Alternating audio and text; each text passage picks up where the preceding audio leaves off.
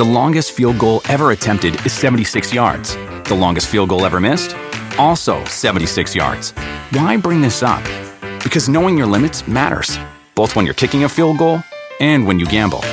Betting more than you're comfortable with is like trying a 70-yard field goal.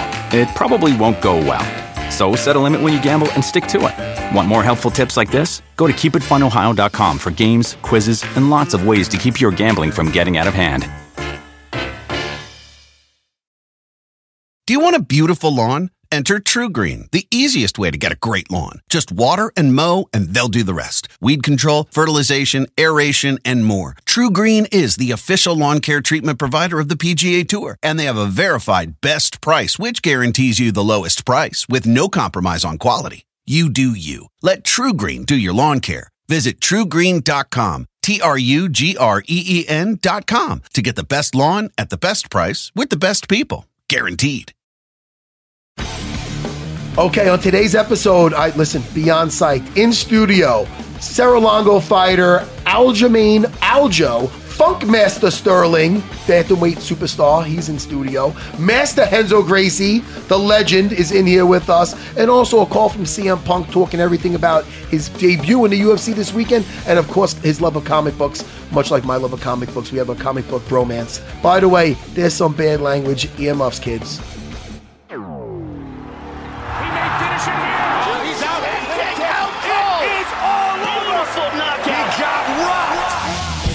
UFC and Digital Media present UFC Unfiltered with Jim Norton and Matt Serra, powered by Digital Media. Find your voice.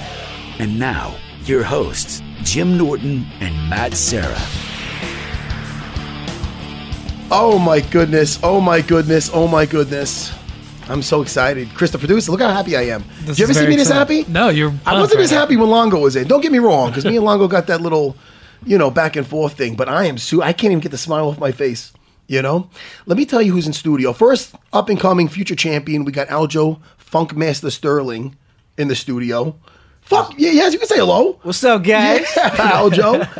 And let me tell you something. If you do not know the name Renzo Gracie, then you're not up on MMA legends. Tell them, Matt. Tell them. Let me tell you how the best looking guy in this business, or at least in the room. And I am so, I am beyond happy to have this guy here. And don't get me wrong, we said we were going to start this thing. Let me look at my clock for a second, just because some things never change. Things change. Some things do change. 45 minutes ago, and listen, I told Renzo, 11:15 in the AM. And he says, no champ. And I go to Chris, the producer. I go, Chris, listen to me. I love Renzo more. I'll take a bullet for Renzo. I told you this. I go, you better fucking call this guy. I go, you better call him. He goes, should I call him or text him? I go, both. I go, the last time I made sure he was going to be somewhere, I go, Renzo, you going to make my wedding? He goes, man, you think I'm going to miss your wedding? And all of a sudden, John Danaher shows up with a rash guard with Christina, Renzo's wife, and they show up. I go, what? Where's the boss man? He goes, he had to get a flight to Abu Dhabi. But Renzo Gracie is here, Master Renzo. It's a pleasure to be here with you guys. Renzo, look how far we came. Unbelievable. And our teachers used to say we wouldn't get it nowhere. They said fighting would get us nowhere. Prison or death. Look how wrong they were. To all three of us. We're gonna have such a good time today.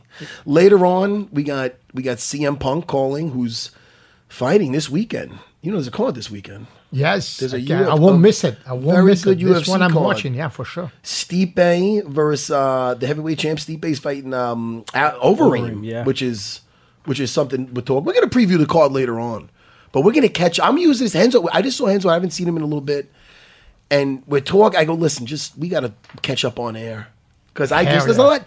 I haven't seen you in a little bit, man. We're too long. Life catches up, man. I mean, let's take it back. I want to take it back to when I first met Renzo was back when he got off the boat. And that's just a saying. He got off the plane, but he just shows up. And let me ask you something. What made you uproad here? I know you had the partnership with Craig Kulkuk. We'll get into that in a second.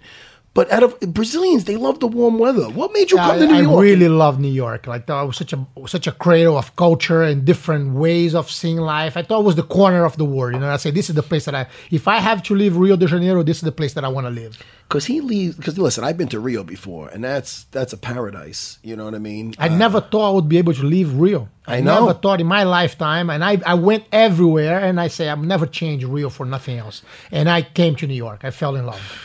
There was a few guineas too from a family from Long Island, from Strong Island, that helped and made that change very easy. I remember when Renzo showed up. Now I met Renzo prior to when he first got there. At a seminar at Big Dan, the ref. He had a school Bama in Elizabeth. How do you pronounce his last name? Magurata. Miragliotta. Yes. Miragliotta. Thank God you're here, Renzo, because I can't pronounce shit. You know? It's true. It's because the producer, he's like, no, he ain't lying. And now my buddy Norton's not here this week. He's in Australia, like killing it with comedy. I'm like, oh man, I'm screwed. But what was I up to? My ADD. Oh yeah. Big Dan's the first seminar. Yes, the first seminar. And I was just I was a fan. I saw him. That was 93, I think, right? It was around. Yeah, I think it was right after I think it was after the World Combat. What was it? WCC you fought in? No, WCC was 95. That was 95. So, yeah. You came over when? I came over 96. Came over 96. Yeah, so probably it was 95. It was probably 95, and he was doing a seminar. And and I was like one of the other kids. I was young, man. I don't know what I was like, 19 or something like that. When you went over to dance school for that seminar. And I got a picture with Renzo, and I was an excited kid. I loved jiu-jitsu. Jiu-jitsu, Aljo, it was a different world back then. It was jiu-jitsu was still, there was only one place in the whole East Coast to learn it. When I first started training, before Renzo came over, a couple years earlier, Craig Kukuk was his American business partner. And he only taught a few days a week in the city, He started with only 1 day a week in Manhattan, and then I would drive from Long Island to Red Bank, New Jersey, like over 2 hours, to get a private lesson with the guy, just to learn. It's not like now, man. You could even jump on YouTube. I don't recommend just learning from YouTube, but you could still learn techniques. This was like, man, you just want to do anything to learn this art, Aljo. Now you just drive down a block to visit me. Yeah. Fucking spoiled brats nowadays. They got, look at it. It's so easy for you guys. But anyway, so I met Renzo 2 years. I started training with Craig Kukuk 2 years later or less. I got a blue belt. And then Renzo showed up, and he showed up we had an annual, the first, maybe we did it 2 years in a row. We did that in-school tournament, remember that? Yes. Yeah, which I won, but that's not that the story. That was the opening of the first school, it's not about 27. me. It's not about me winning. Yes, the first, it's not about me winning the in-school tournament. But you did. Yeah. I did win, though, and I caught your eye. You saw something in me. Yes. Maybe you did. Yes, I did. Maybe I just blended in. I'm trying to hype up the story, and then I noticed you. Nah. But so I had that tournament, and that was, we had these little rinky-dinky medals, and it's I'm choking my buddies, but oh man, it felt great to just win something. I won something in front of Renzo, and then I was living at I was at that academy. I was at the academy every day. I was taking that train back and forth. And I got to become close with Renzo, and Renzo he saw how much myself, and I had my younger brothers there too, and eventually my father, everybody ended up getting black belts. The whole family was training. But Renzo would notice, he took notice about how I was engulfed I was like a monk, man. I wasn't even out getting laid. They would train at the academy. They would train at home, too. They had mats at home, right? Yeah, mats at home. And you rode with your brothers and your father. Oh, yeah, man. I was living on the mat. And I was in a security guard booth just to make end meet, just to get by. I had a clip-on tie. I was working for Estee Lauder. I think it was Wells Fargo, but it was guarding an Estee Lauder building in like this little thing, Aljo. I don't know. Do you ever see a phone booth? Not lately. One day I look, he's so tired. Yeah. He came to train. He was so tired. I said, man, what's wrong with you? You didn't sleep? He goes, no, I'm working as a security in a booth, and I couldn't sleep. I say, but why you couldn't sleep? Don't care. No, there's no robbers here. This is America. Just lay down on the boot and sleep. He goes, Renzo, the boot's so small that even I cannot lay down. It shouldn't be small if you couldn't lay down. He goes, if he lay down, his legs had to be up. No. If his legs were down, his body had to be up. I say, man, you got to come work here with me. Forget this boot thing. It's true. Stop being a security. We're going to work together here in jiu-jitsu now. So I never wore a clip-on tie since. I threw that fucking thing. And seriously, man. And Aljo, first of all, you know I could sleep anywhere. On the way on the train here, Aljo was like, "Oh man, this is gonna be great." I fucking got that. He was out. Aljo's like, "Oh my God, Aljo, we'll see. We have plenty to talk about on the show. I'm just gonna let me just recharge the battery. I can't always, I walk around with that foot on the gas. I can't always walk around like this. I'm insane." But anyway, so Henzo gave me that job, and it literally changed my life. And we began teaching in Long Island, And right? then we By began the house. teaching in Long Yeah. That's Listen. It was a crazy academy, that place. I gotta listen. When we first went to go look for academies in Long Island, it was myself, it was you. It was like, I don't know if you know where I'm going with this. Remember Vinny? Vinny, yeah. Vinny was Vinicius. with us. I spoke to him yesterday. Tell me, he's a cop now in Brazil. Yeah, he's a cop. He's a sheriff. Oh man, Henzo, when he first opened up the school, the Crazy Kukak School, he brought over a good friend of his. At the time, he was a brown belt. Now he's a black belt. And he's a police officer in Rio. Or? In Rio, yes. Yeah. Vinicius, give him a shout out. What's his last name? Oh, he's the best. Vinny. Vinny. I only fucking that's Vinny. this was Vinny. They call him Vinny. Vinny from Brazil. There's your shout out. Yeah. So listen, so he was a big, tall Brazilian, but what a great, humble guy. Very good in jiu-jitsu. Used to give me beatings. So we were looking for schools, right? And we drove around. We were at a Sizzler. Yes. Now Henzo's a very clean person. Okay, he's a very clean person, and when he came from Brazil, he goes, Matt, he goes, wait, let me not get ahead of myself. So we're in the booth. I'm afraid of what is coming next. Oh no, you should, but it's great. You're very hygienic. So listen, so we're in the booth, right? And so Henzo goes to the bathroom. It takes a little bit, but then he comes back and he's laughing. He's laughing. And then I see, and he's telling Vinny something in Portuguese, and Vinny starts laughing. And they're dying. Vinny's crying. Vinny's literally crying. I know what is coming. So I'm like, guys, let me in. And I see this a busboy or something with a mop and kind of looking over at Henzo and walking by, looking at Henzo weird, and they're laughing more. I go, guys, what's the joke? So Henzo goes, man. He goes, how's your ass? Is your ass clean? I go, what? I go, this is how you start that? We're about to eat. What are you talking about? He goes, let me tell you something, man. He goes, I always use a bidet. He goes, I always use a bidet. In Brazil, we all have a bidet at home. Or in the public places. And listen, I've been with Henzo where he literally, I'm like this too, but he's very clean freak where he does the number two. He showers. He washes his ass. That's something to be proud of. You know what? I mean, that's nothing to be ashamed of. Wait, hold on a second. So then Henzo goes, man. So he gets into. He goes, how's your ass? Is your ass clean? I go, yeah, I clean my ass. I go, of course. He goes, man. He goes. What about when you take a shit, man? Do you use the water or do you use the paper? I go, well, I use the paper. I don't have water around all the time. He goes, man. He goes, what if your hand touch a piece of shit? Are you gonna clean it with a piece of paper, or are you gonna have some water and soap? Yeah, and soap. So I'm starting to think. I go, well, he's making a very good point. Just because your nose doesn't touch there, you shouldn't be a reason for you not to clean it. So I mean, so he's making a lot of sense, but I still don't know what he's getting at. So I go, okay. I go, so what's the joke? He goes, man. He goes, I went to the bathroom and I don't like the paper, so. So the busboy walks into the bathroom and he finds Master Henzo with his ass in the sink. He's cleaning his ass.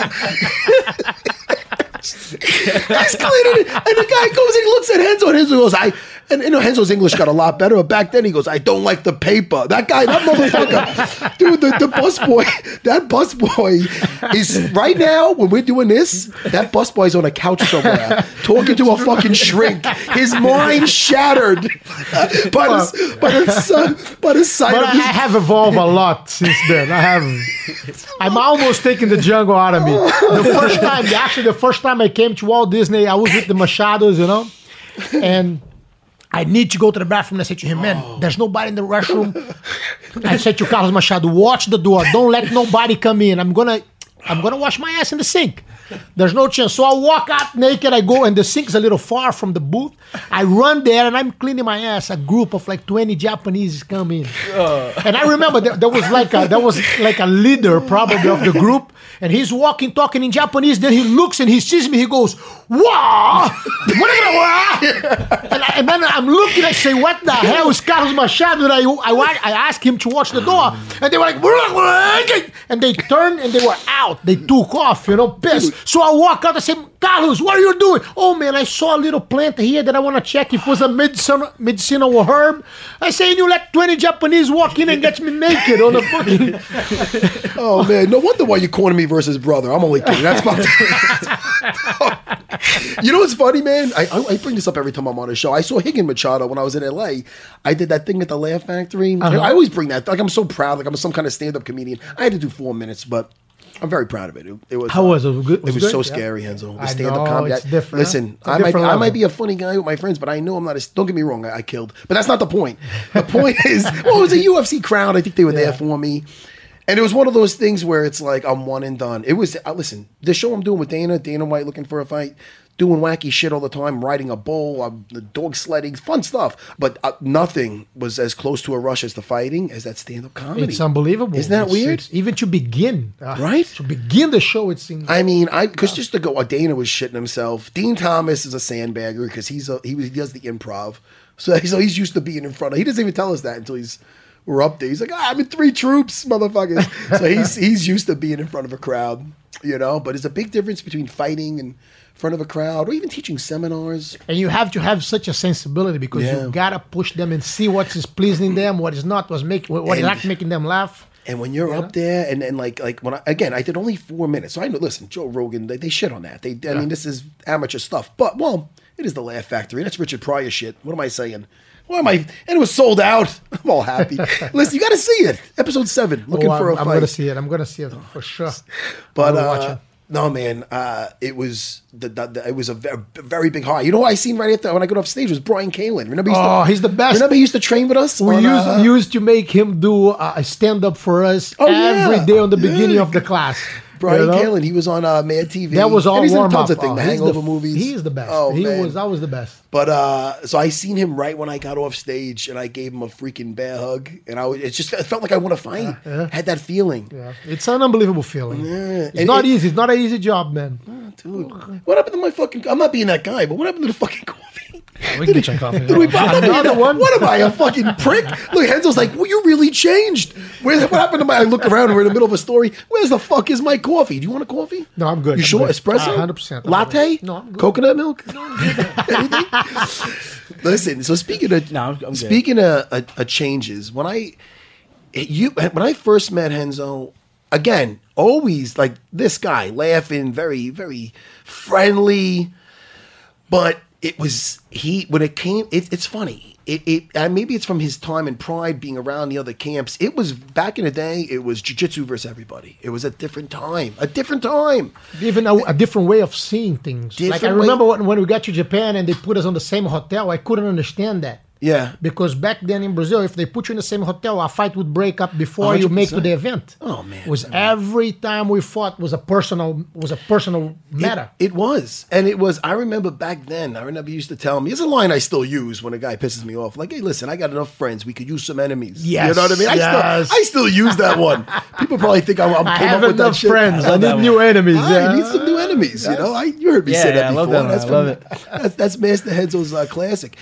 And I remember we'd be around the other camps when I went with him in Japan, and I seen how it evolved. And it's funny, Henzo, because we know each other so long that from the very beginning, and I'm sure I changed too, because I remember I used to walk around a little hot-headed. Right or wrong? I was a little quicker to always angry. Always angry. Why was I so angry? I wasn't getting laid that much. I was that probably was the problem. Are you serious? I was. It's funny. I used to be such a monk with the training that getting the chicks and this and that was way secondary than training. No, I went to Brazil the first time, and the guys couldn't believe it, man. They're like, yo, is he, which way does this guy swing? This guy's not going out with us at night. Something, Henzo. Hey, and something, you want to tell us about this guy before we keep grappling with him? What's up with him? I wouldn't leave. The guy, they're going to the clubs, and I'm doing push-ups.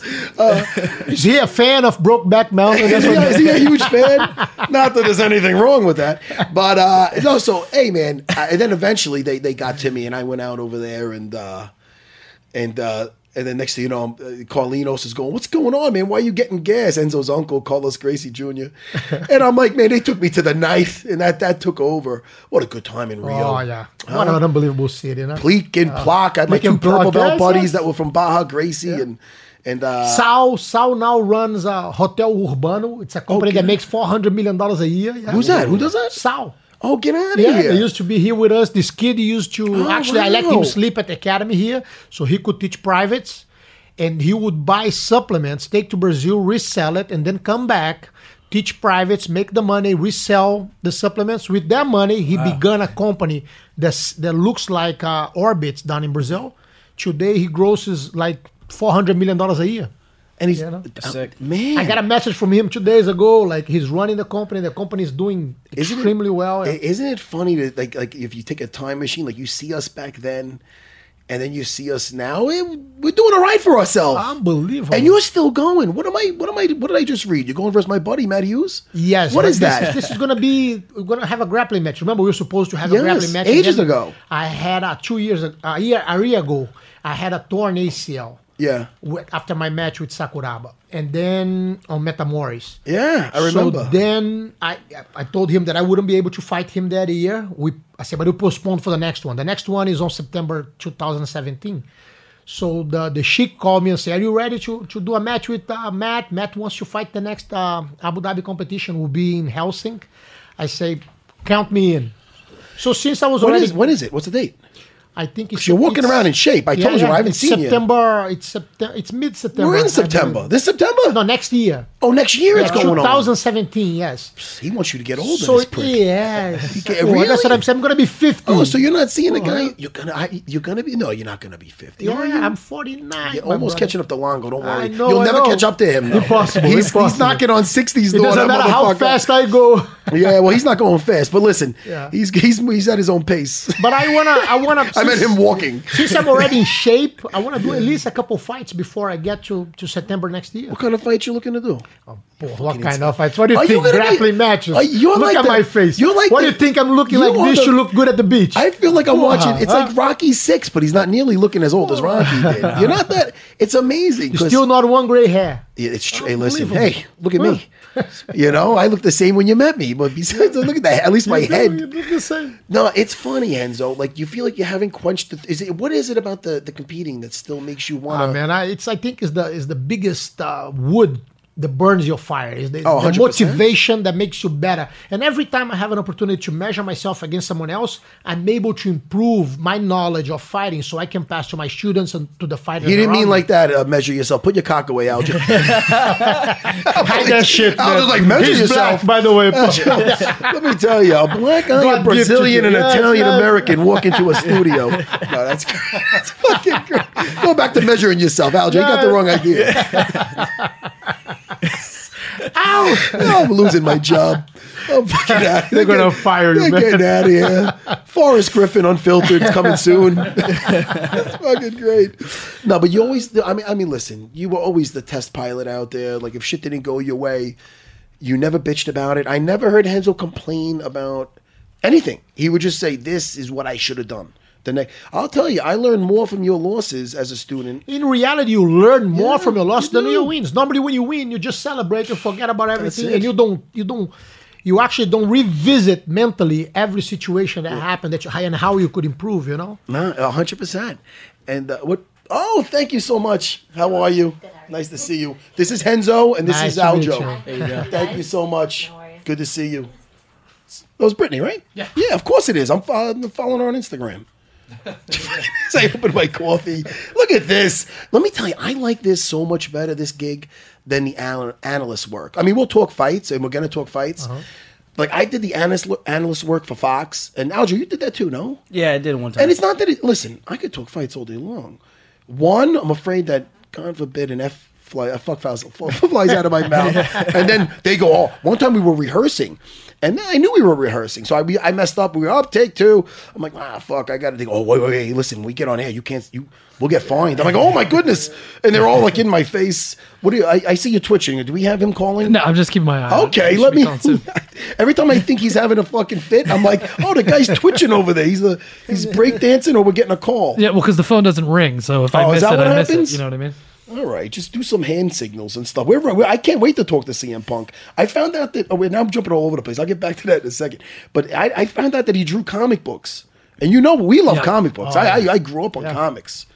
But where the hell was I before that? Bring me back, Chris the producer. Are you listening to the damn show? I got confused. You were talking about coffee. Where was I? Somebody bring me back. Rio, Brazil, then Rio, Japan. Brazil, Japan. Yeah. Where was I right here? This is part of the fun. Yeah. Is bringing me back to the competition. Yeah. You were talking about analyst, being an analyst. Oh, the analyst work. Thank you, Chris, the producer. Yeah. Fucking sleeping on the job is fucking. No, I blame him for my ADD. It's great. No, but the analyst work was cool. I did it twice. I felt more comfortable the second time.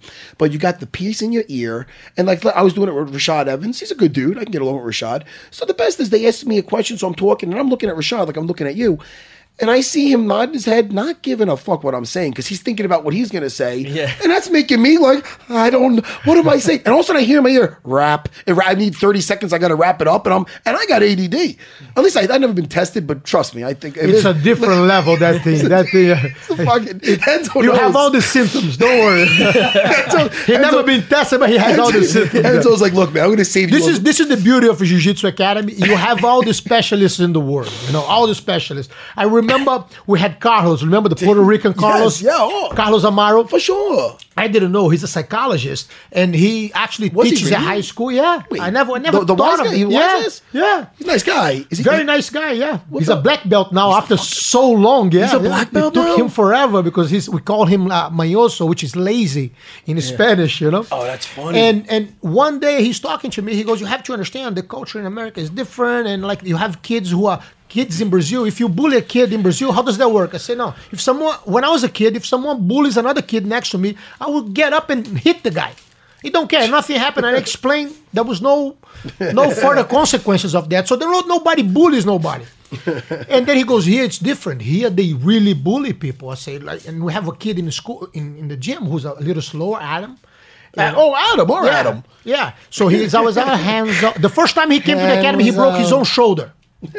I said to him, just stretch a little bit on the corner and I will teach you on the side. He arrived there late. He went to stretch. He broke his own shoulder. I had to take him to the hospital. And he had to have surgery on it. Remember this? Yeah, man. And he has a delay feeling for the pain. So it takes him a while to feel pain, even when you get him in an arm lock or things like this. And he goes, you see that kid in school, they bully him so much. If he had access to a gun, I'm sure that he would kill people. I go, you crazy. Ask him.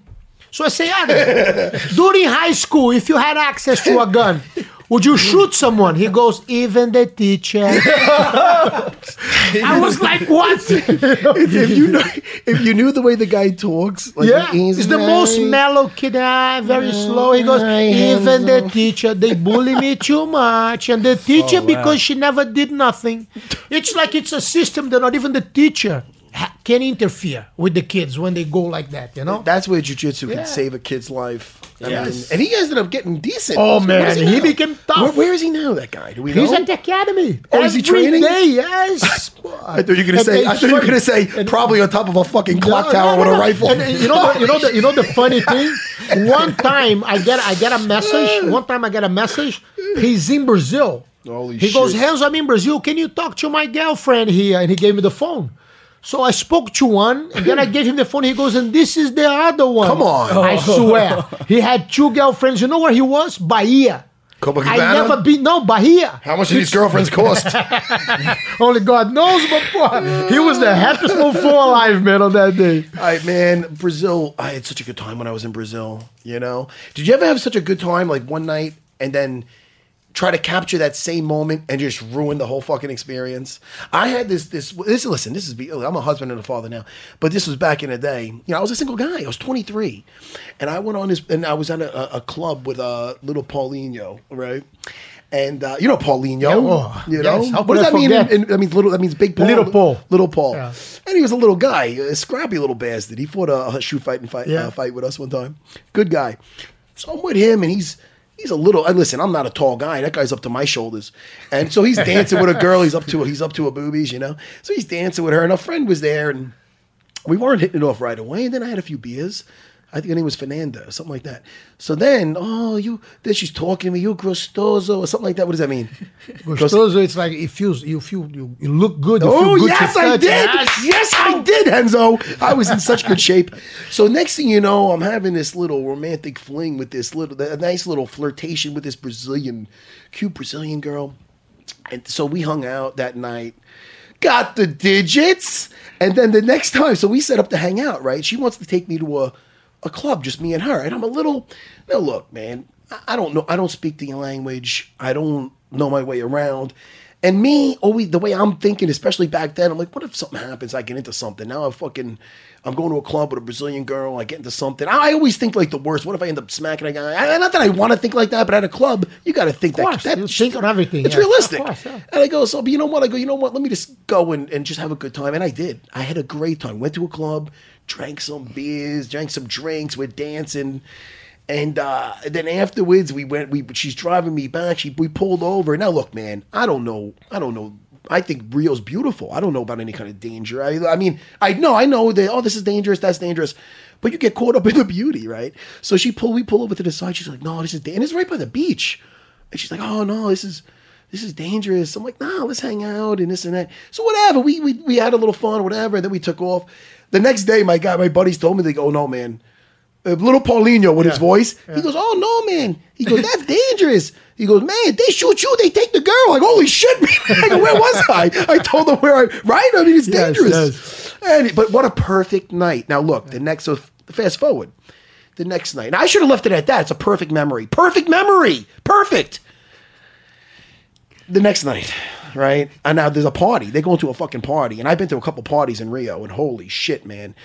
It's a good time. It's a house party to the max. It's like Project X. It's almost like a Patrick Cote Montreal house party, and that's a whole other story. I think he's engaged now, but damn, we had some good times over there too. But that's another podcast. So listen.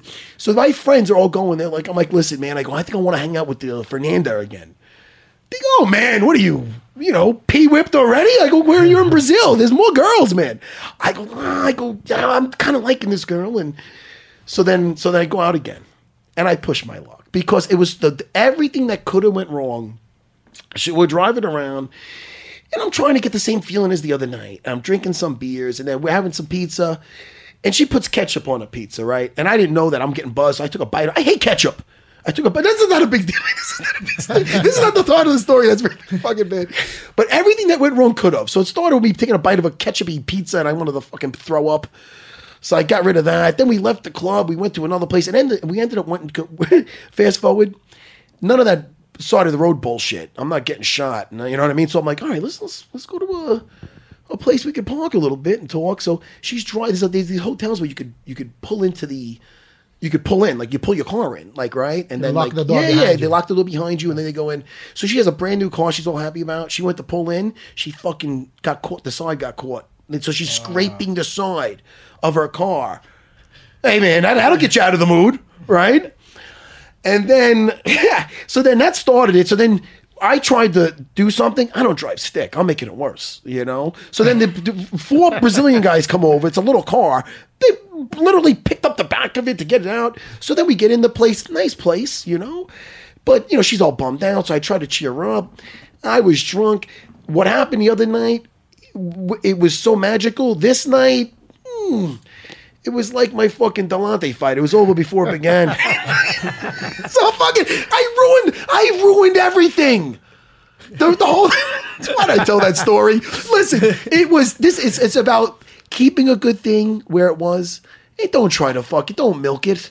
It's all right. Did I fucking ruin it? I should have never, if I would have never seen that girl again, there would have been the memories of, oh man, maybe what a special night. If I can only see, I don't want to see her again. I'm fucking embarrassed by my fucking shitty performance, by wrecking her car. Anyway, my fucking bitches in Brazil. Hey, Chris, we're off to a great start, no? Memory lane? I'm loving it, yeah. Wait, hold great. on. Wait, before I get into another story, But do you remember what the hell is the punk?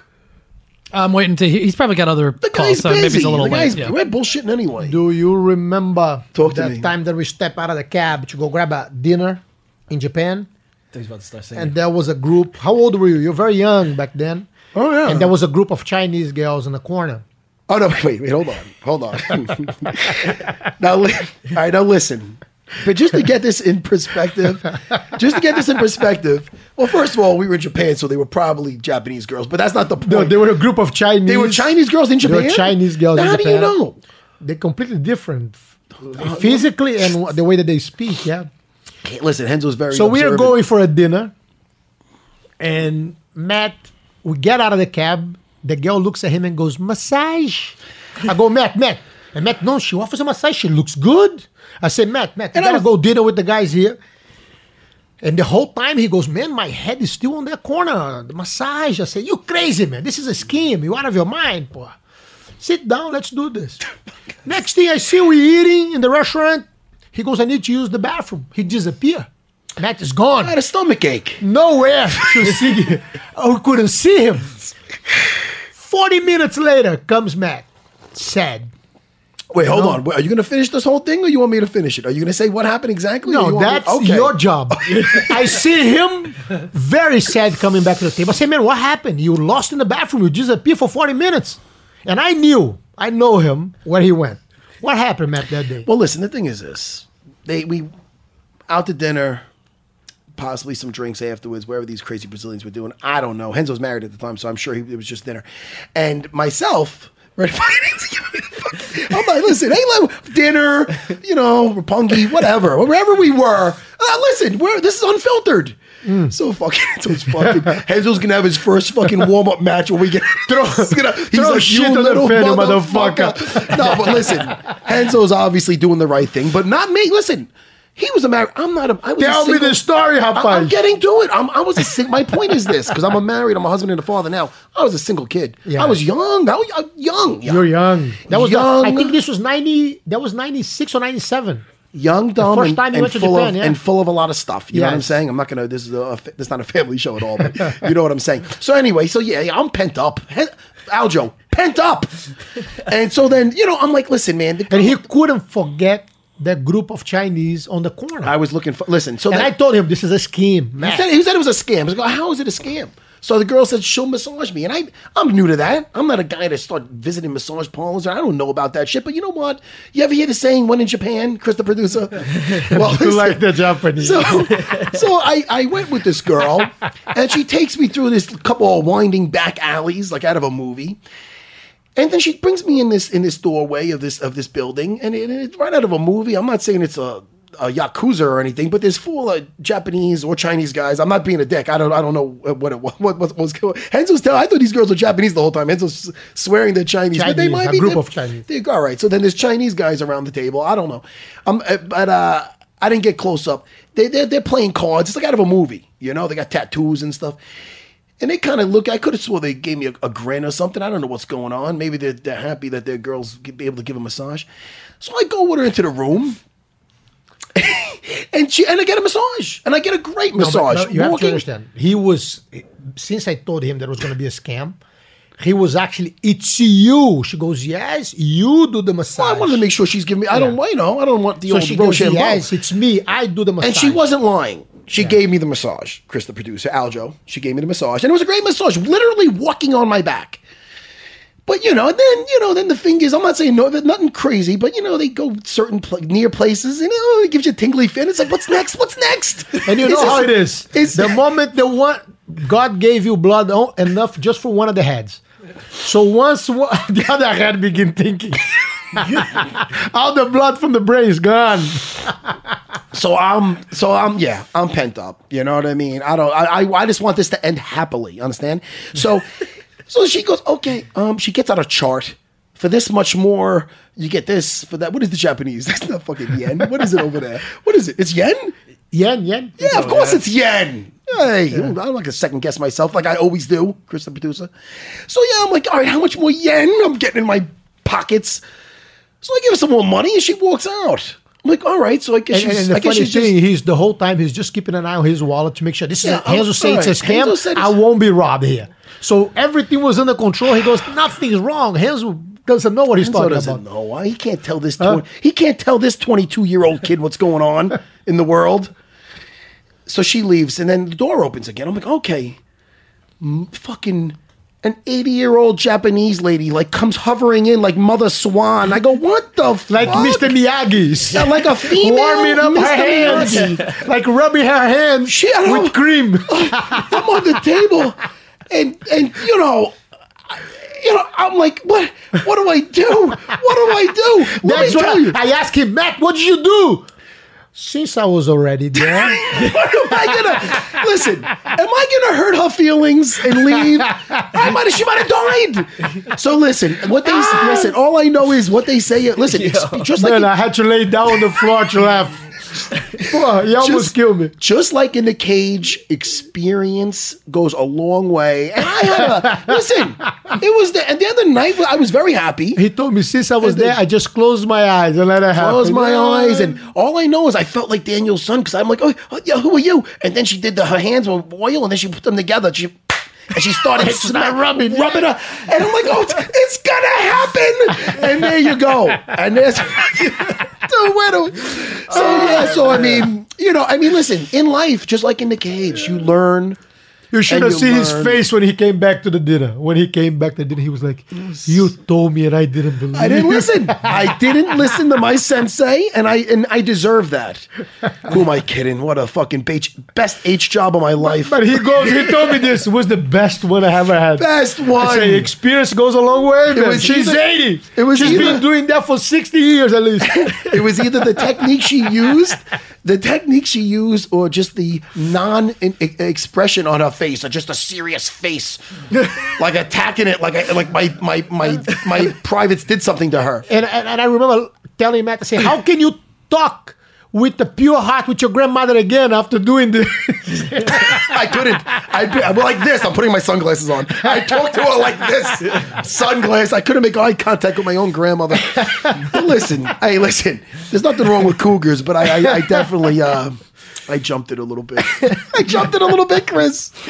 Oh shit! Where do we go from here? So much more. I'll tell you, Punk's leaving us hanging, but I could do this all day. We got a lot to catch up about. Yes or no? No, we don't have yet. Fuck that, man. Let's talk about upcoming shit. I don't know if you want to talk about the fights this weekend. And there's also the rumor mill, and there's also shit going on with St. Pierre saying he's coming back. What do you think of that? You think George is coming back? I was actually with him, and he's looking into fighting again. He was just in the town recently training. Yes. He was here training last week, and I was with him, and he really wants to fight again. I think he's in very good shape now. His knees 100%. Like a fight with him and Woodley, I think would be interesting. I know he's talking about Nick Diaz. I mean, it's always weird to me when guys, they got a W and they want to have that fight again. But hey, man, you know what I'm saying? Matt Hughes often talked about, he still does, talks about, dude, could you take that guy's limb for me, please? You don't got to fight him for me, but take the guy's limb. No, the guy's still talking about fighting me. That's why when I was talking to you earlier about what drives you still, because Renzo, I love to fucking fight. I always did. Yeah, but it's such a commitment. It's a different. It's a commitment. And it takes all your time, man. It's funny because I said I knew it was time for me to exit the game was when I heard somebody mention my name, and it used to be like how I used to take it severely personal. You should. Yes. How dare you? Now I'm gonna fucking make an example. You mentioned my name, and instead of that, I was taking my kids to the park and literally taking my kids to the walk, and I'm like, I didn't give a shit. I took my kids to the park, and I go, my priorities are not where they are where they should be. I guess now I'm in a different chapter of my life. But that's not the old. That was a sign to get the fuck out. Yeah. You grow. I could easily live without fighting. You don't have to, man. I don't need it. I really don't need it. But the reality is, I like it. Yeah. And if I'm gonna be in shape, if I'm gonna be in shape anyway, I'm gonna do it. Might as well. Yes. Right, Aljo. And I'm on the TRT also. That's another thing. TRT's, you're looking good, man. Thank you. I mean, well, Renzo, you see me fluctuate.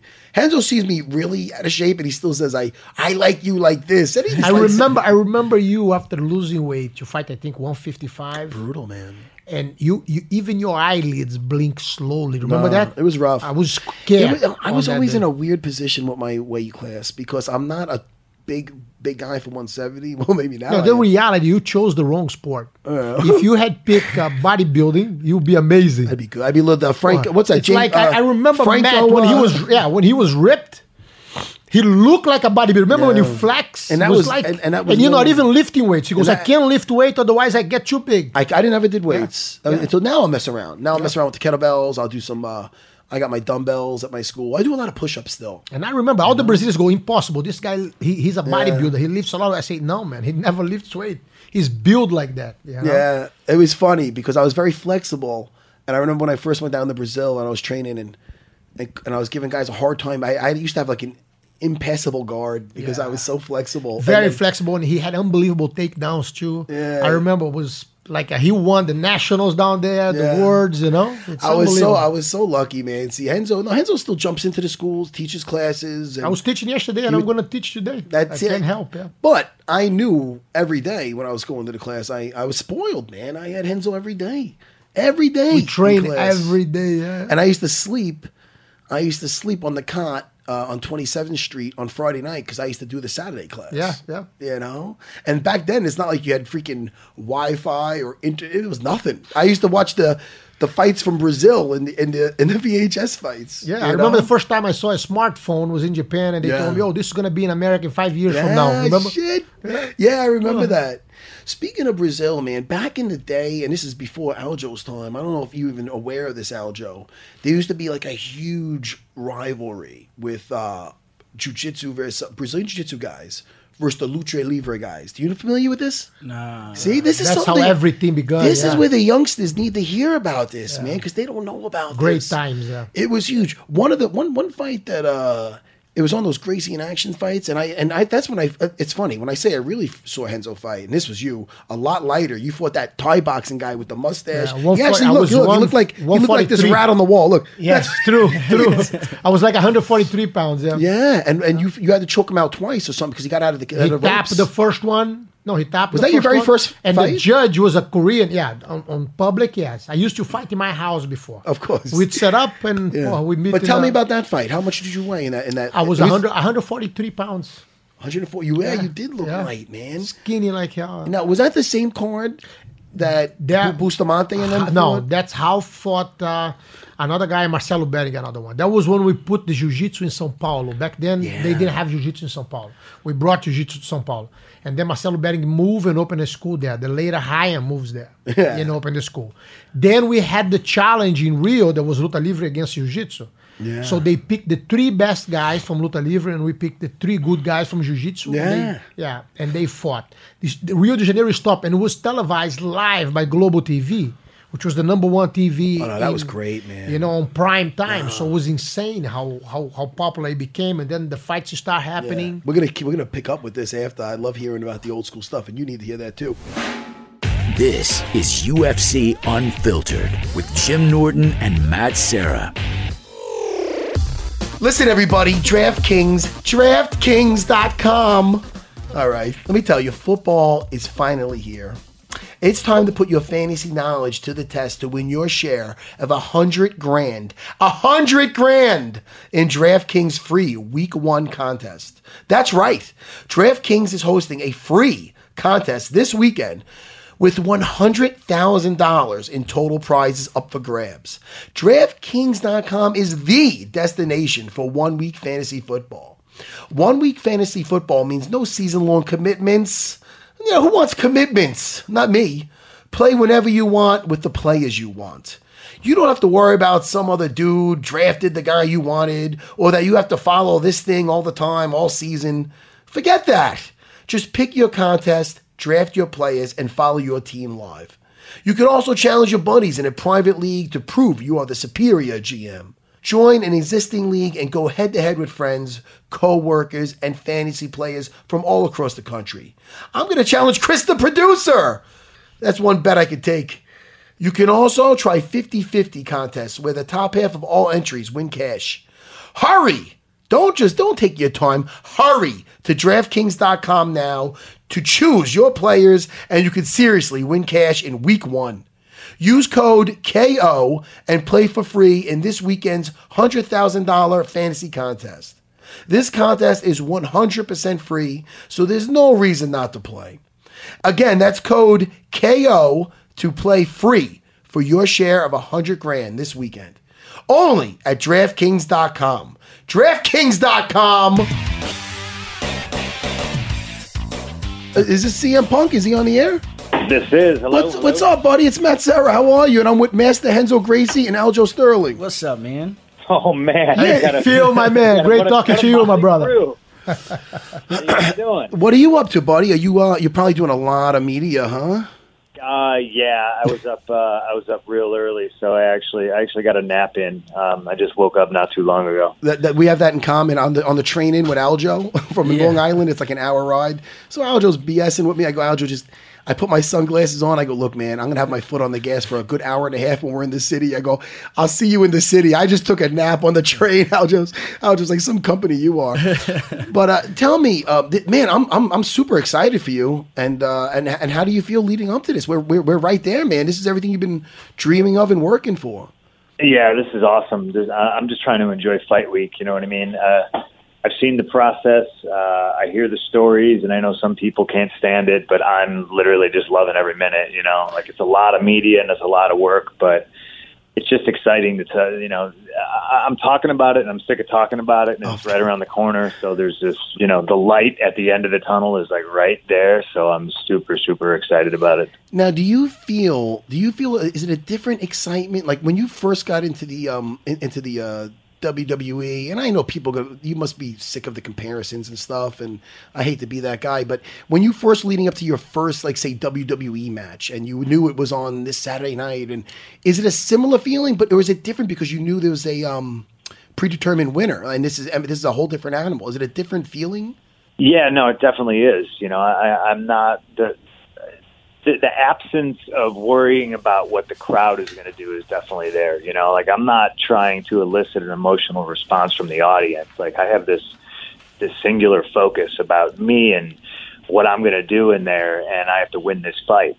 Yeah. And so it's like a whole different kind of butterflies. You know what I mean? And the butterflies are welcome because those are long gone for so long, and I would just kind of go through motions, and it turned into a job. So this is exciting.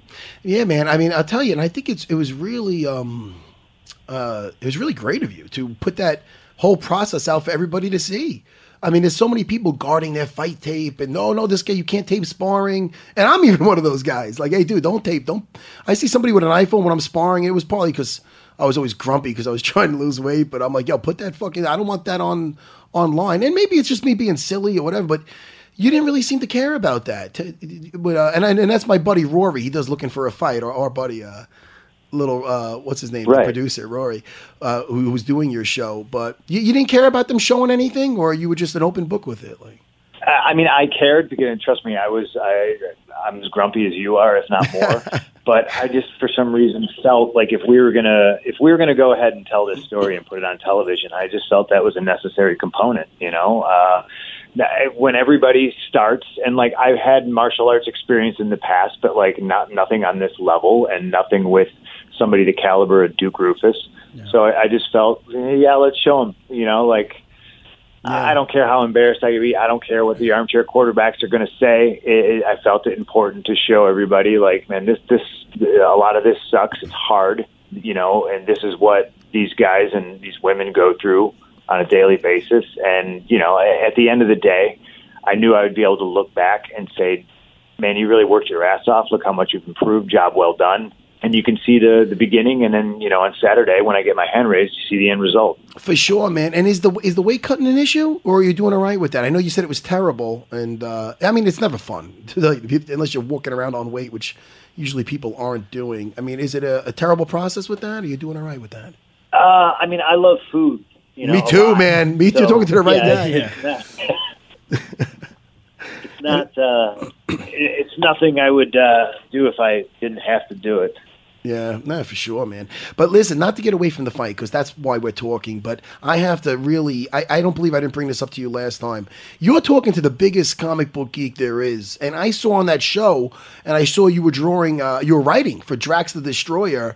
And I had a nerdgasm. I go, you fucking serious? I go, I met the guy how many times? Like, I could have, forget the fighting. I could have talked to the guy about comic books. Is that something you're really passionate about? Or yeah, let's talk about it. Yeah, I mean, tell me about that. Are you a big... I love comics. I'm a comic book. I love it too, man. Are you digging the movies that are out with the comic book movies, or are you not into that so much? Yeah, that's the wildest thing to me is, you know, when you were a kid, that was your dream. You know, and me and my buddy of mine used to have this thing we would do where we would go see other movies and pretend it was like a comic book character. You know what I mean? Yes. Like we would go see like a James Bond film and be like, let's just pretend it's a Captain America movie. And you know what I mean? And now we don't have to do that. Like nerds rule the world now. It's pretty crazy. I mean, look at Winter Soldier. I mean, that movie, let's say they're not comic book people, that's a great movie. That's a phenomenal movie. You like Winter Soldier? Did you see Winter Soldier? Absolutely. I don't know if I would be able to say what my favorite was. Probably Guardians. Guardians was so great. So not supposed to happen. You know what I mean? Exactly. Like such a misfit cast and like characters nobody knew about, but you could, like you said, know nothing about the comic book and go see that, and it was an amazing film. I wasn't familiar with those characters, so when I heard about it, I wasn't excited about it. But did you guys see Guardians of the Galaxy, by the way? Yes, I love it. I love it. I mean, I love that movie. I thought the characters were great, the chemistry. And is that the first time? Did you know of Drax the Destroyer? But before that? And that's a Formula, and he was a wrestler, the guy who played him. Did you know Batista? Did you know him? Yeah, Dave. Yeah. That's Dave. Crazy. He was great in it. Yeah, I know Dave. Good friends with him. Batista. Yeah, he was. Drax used to be a different character. They changed Drax in like the recent years. So like the Drax that I knew back in the day, like late '80s Marvel Comics, was like a completely different character. But it was exciting getting the chance to be able to write a comic book for Marvel. You know, that's amazing. Did you approach them with that, or they go, hey, listen, you want to write a book? No, they came to me. I'd written. How that happened is I've written a ton of stuff for them, like forwards for artists and writers, you know, for trade paperbacks and stuff. I wrote, I think the biggest thing I did, they had the big X-Men versus Avengers crossover a few years ago, and I wrote the forward for the giant trade paperback that came out with that. And everything I'd ever hand in for them, they'd be like, wow, you know how to write. Did you ever think about writing a comic book? And I had a conversation one year in San Diego with Axel Alonso, cool. The editor at Marvel, and it just blossomed from there. Oh man, I mean, I'm no writer, but more I'm a huge fan of all that stuff, and I think it's amazing how they're able to do the movies the right way. Like I do a movie thing on here. Excuse me, I should be hitting the cough button, but I'm unprofessional. But we do a movie thing on here, and I was talking about Suicide Squad. Did you see that one, the latest one, Suicide Squad? Yeah, I did. Did you hate it or did you like it as a fan? How did you like it? I mean, I didn't hate it. I just thought it was a mess. Yeah, you know, a movie, it's just a mess. It's all over the place. But I mean, I had a good. You know what it is? I was always a Marvel guy growing up. I was I love the X-Men, and the X-Men I see now on screen. There's some glimpses here and there. Like I have a big problem with Wolverine not being a short. That guy shouldn't be the leading man. You know that, CM. He should be a short, hairy. He was 5'3" in the comic. Yeah. I mean, right? I mean, what? Am I crazy? You're just trying to secure that next Wolverine role, aren't you? So, hey, Punk. I'm saying this to you, and I'm getting. So I look to my right. I see Aljo and Henzo. They're both looking at me with their mouth open. What the fuck? What is he doing? We're talking about a fight. But I know you're with me in this because Wolverine. Hey, listen. Besides that whole alpha, yeah, we got to send you guys some comic books. Oh, dude, listen. I'll definitely. Chris, the producer, take him. Matt used to steal all my comic books. Remember Angelo, the first trainer for George St. Pierre from Canada? Yes. He used to have a store of comic books. Yeah. So he used to send me boxes, and I'll pass them to you. And I tried to get in touch with this guy, this Canadian guy that used to train with us. And he was the first coach he was the one who actually brought George St. Pierre to train. Yeah, George St. Pierre's first coach named Angelo, right? Yeah. Little stocky guy that was very good with leg locks, used to visit us, and he owned a comic book warehouse company. I don't know what he had, but he used to give Henzo just shitloads of comic books that somehow ended up in my backpack along with my stinky gi. And next thing you know, I go, Henzo, I must have left him on the train. I love that stuff. That guy was a good dude, man. Because the best. Let me tell you about that guy. That guy was training. That guy trained with us, and I had to fight Ivan Medjevar. And this guy was very friendly with me. We used to roll so much when he visited that even though it was years later, he was there with Ivan, but he would not corner Ivan versus me, and that's some old school shit right there. He was like a representative of us in Canada. Remember? Yeah, they don't have people don't have a code anymore. Talking about this, I didn't know the guy that the CM Punk is fighting actually trained with us here in New York. Yo, Punk, he used to train with us. This is funny. CM, listen. Henzo the other day gave a prediction. I don't know if you know this, but Master Henzo Gracie gave a prediction that he thinks that he believes that you're going to win, and he said he feels you're going to win by guillotine. And then he goes to me, he comes in today. He goes, "Oh man, I talked to the Miller brothers. This guy trains with us, Mickey Gal." He doesn't train anymore. You know, I don't think he. I think he's switching teams. I think he's at American Top Team now. And it's funny because I ask, how is this kid with the other students, with the training partners? And the guy goes, "Man, he's never nice to nobody." Oh, there you go. He's always making face. I say, my friend, fate always helps me. You know, I get rid of the extra fat every time. So that's. I think it's hysterical that you were picking CM. And you didn't even realize. I didn't like the whole situation, from the challenge to the whole attitude that he had. I mean, the kid is a top. We found him on the show. I remember being there, and he was a popular kid. And he fought it. The guy we saw him fight when we first got there, we weren't sure how good he was, but he did look very good when he fought Mike. Well, listen, the guy's name was Michael Jackson. He should definitely better be tough. But he fought, and you were there, CM. I seen you there. That's when I first officially met you, and we seen him fight, and I'll tell you, the big jitters did not get to him. And the guy was, he took the back money, and he got that rear naked choke. So he's definitely a legit guy. I mean, listen, he doesn't have a lot of fights, but that's obviously CM has no fights besides his sparring. From what the stuff he's not an official fight, I should say, but he's getting some sparring matches in, and I'll tell you, I mean, for a first opponent, the guy's definitely a game guy, and it's freaking exciting, man. I mean, with this fight with CM, now you had I'm saying a bunch of sparring probably from what I even saw on the show. Did you feel? Are you?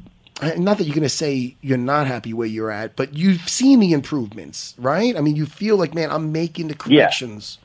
From each sparring session. And you are in a great camp. Duke Rufus is unbelievable. Love Duke. Great guy. Great guy. He's the perfect they're camp. not going to blow smoke, you know what I mean? Like if I'm doing something wrong, if I'm bad at something, they let me know, you know, and nobody there takes it easy on me.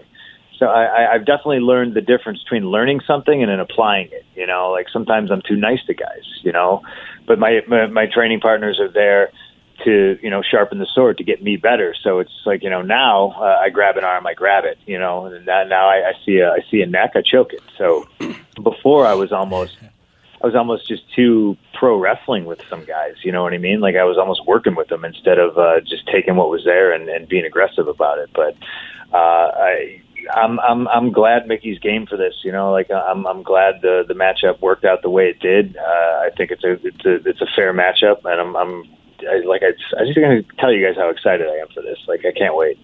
Well, I mean, listen, I respect the hell out of you from doing it. I said that from day one before I met you, and it helps that you're a really nice guy. That way, it could help me rooting for you. You know what I'm saying? Yeah. But because like I said before, like I'm like Aljo, like I was telling you, the guy doesn't have to do this. The guy could sign autographs. The guy's an action figure. The guy, he can make money not putting his neck on the line like this. And I really understand that it's about the journey, because, hey man, we go around once, and you don't want to be in that rocking chair with any regrets. Is that what this is really about? That's what, if you boil it down to its essence, that's exactly what it's about. Imagine someday I'll have children, and I didn't want to be able to look at them and be like, oh yeah, here, you want to hear a funny story? Dana White called me one time and was like, hey, what do you think about this idea? And I told him no, and I just went to a bunch of Cubs games and sat on my couch. I just think that would be a horrible lesson to teach your child or any child. So for anybody, and life is memories, my man. That's the most valuable assets you can have. And this is going to be a very good memory for you to carry with you forever. And to teach those who follow you. Exactly like you say. Henzo gets it. Henzo gets it. Henzo's still looking for fights. He's going to turn 50 in a year, and he's still looking for fights. The guy's there's no stopping him. I can't help. I have to argue with my wife every day. Right? Everything else is easy. Yeah. That's a fight that you're not going to win. Never. I wish I could draw. Well, listen, man. Hey, CM, man. I know you got to do a ton of press, man. And I listen. I just want to wish you the best of luck. I respect what you're doing. Did I tell you how I met? No, Phil, I want to hear it though before we say goodbye. Tell me. I was actually in a taxi line. Great. Yeah, and then go ahead. And then he came right behind me. It's me and my wife, and then he started talking to me. I started talking to him. I didn't know who he was. Okay, you know. So we talking about we're going to the fight. Yeah, we're going to the fight. So we ride together. We jump in the cab together. We're going. We get there. Phil paid the cab. I say, no, my man. He goes, and I'm thinking, you know. I look at him and I don't know what he does. I never met him before. We get to the arena. I say, I'm going to pay the guy back. I'm going to get him in to the event. So we get to the arena. Everybody runs to him. You think they run into you? You go, here we go. I go, I'm going to set him up here. They run to him. Hey, Punk. I said, Punk? His name is Phil. I just met Phil, you know? And then he gets me in the event. We walk in, and then he goes with the guys. As I'm coming in the event, Don Fry is getting in a fight with a Brazilian kid because he touched his cowboy hat. When he swings the first punch, I hold his arm. And he looks at me and say, come on, Fry. The guy is one of us. He don't know that he's not supposed to touch your hat. Oh, I'm sorry, Renzo. Forget it. Let's have a beer. Don Fry likes to party. And I remember the guys from the UFC looking, Renzo, only you could finish that fight like this. Well, Don Fry would get lead. He'd have some definitely. He's a different level. We had him on the show recently too. Unique. Oh, that guy's a real American cowboy. Yeah. Oh yeah, he's a cow. Oh right, I had him do a line at a Tombstone. I don't know if you know that. Oh really? Oh, 100%. Where you jerk that smoke. You could picture him in a Tombstone movie. Yeah. Fuck, I think he's doing movies now. Yeah. All right, go ahead. Listen, I don't want to keep Punk. He's got a big fight this weekend on pay-per-view on the Stipe versus Overeem card. And hey, man, I'm thrilled for you, man. No matter what, we all gonna be rooting for you, my brother. 100%. And if the things don't come as planned, we're gonna admire you even more. So don't worry about it. Go there and give everything you have. That's my plan. You know, I figured the only way I could fail at this is if I didn't do it and if I don't give 100%. So that's what you're going to see Saturday night. You know, that's nice. We can't wait, man. We can't wait. And not to bring it back to the comics, but am I still getting free comics? Chris, I knew. I should have left it on the note with the fight. I'm sorry. Every single time he speaks to you, he's going to ask for the comics, man. I'll send you to Marvel headquarters. Oh, dude. Yeah, I'll send you to Marvel headquarters. Nice. Good luck. You do the show, and now you got a fucking stalker. That's what you got. Hey, great. Hey, listen, CM, thank you so much, man. Best of luck to you, bro. Thanks, guys. I appreciate the support. I'll talk to y'all soon. Take care. Thank you, Phil. All the best, brother. Say hello to Duke. Send them a big hug. Bye, brother. I will. You're listening to UFC Unfiltered. Let me tell you about MeUndies. Love them. Love my MeUndies. You wear underwear every day. At least most of us do. I never did, but now I do. Now I do thanks to MeUndies. It's time to try something better. MeUndies has created the world's most comfortable underwear with a blend of fabric that is 3 times softer than cotton. Not 1 time, not 2 times, 3 times softer than cotton. When you feel awesome from the inside out, you look awesome from the outside in. Chris, the producer. That's true. That's brilliant. It is true. I made that up. When you upgrade your undies game, everyone wins. Life feels better in MeUndies. Even when I don't have to talk about my MeUndies, I end up talking about my MeUndies because they are so freaking comfortable. There's a reason why I went back to wearing underwear. And let me tell you something. I don't think I was ever going back. I thought I was just going commando the rest of my life. Not anymore. Not with MeUndies. And let me tell you something. For a limited time, MeUndies is offering you 20% off your first order at MeUndies.com/UFC. That's MeUndies.com/UFC. If you don't love your first pair, guess what? Guess what, Chris? Guess what? Oh, what, man? It's free. That's if amazing. you don't love your first pair, it's free. Free. How could you go wrong with something free? You can't. Make sure you go to MeUndies.com/UFC to get 20% off your first order and use my link so they know we sent you. MeUndies! Rocket Mortgage by Quicken Loans proudly supports UFC Unfiltered. Rocket Mortgage brings the mortgage approval process into the 21st century. Fast, powerful, and completely online. Rocket Mortgage has taken all the complicated, time-consuming parts of applying for a mortgage out of the equation. Hate searching through stacks of old files and paperwork? Of course you do. With Rocket Mortgage, you can easily share your bank statements and pay stubs at the touch of one button, helping you get approved in minutes for a custom mortgage solution that's been tailored to your unique financial situation. Even better, with Rocket Mortgage, you can do all of this on your phone or your tablet. It's a quick online process that you can manage from the convenience of your couch. So if you're looking to refinance your mortgage or buy a home, check out Rocket Mortgage today at quickenloans.com/unfiltered.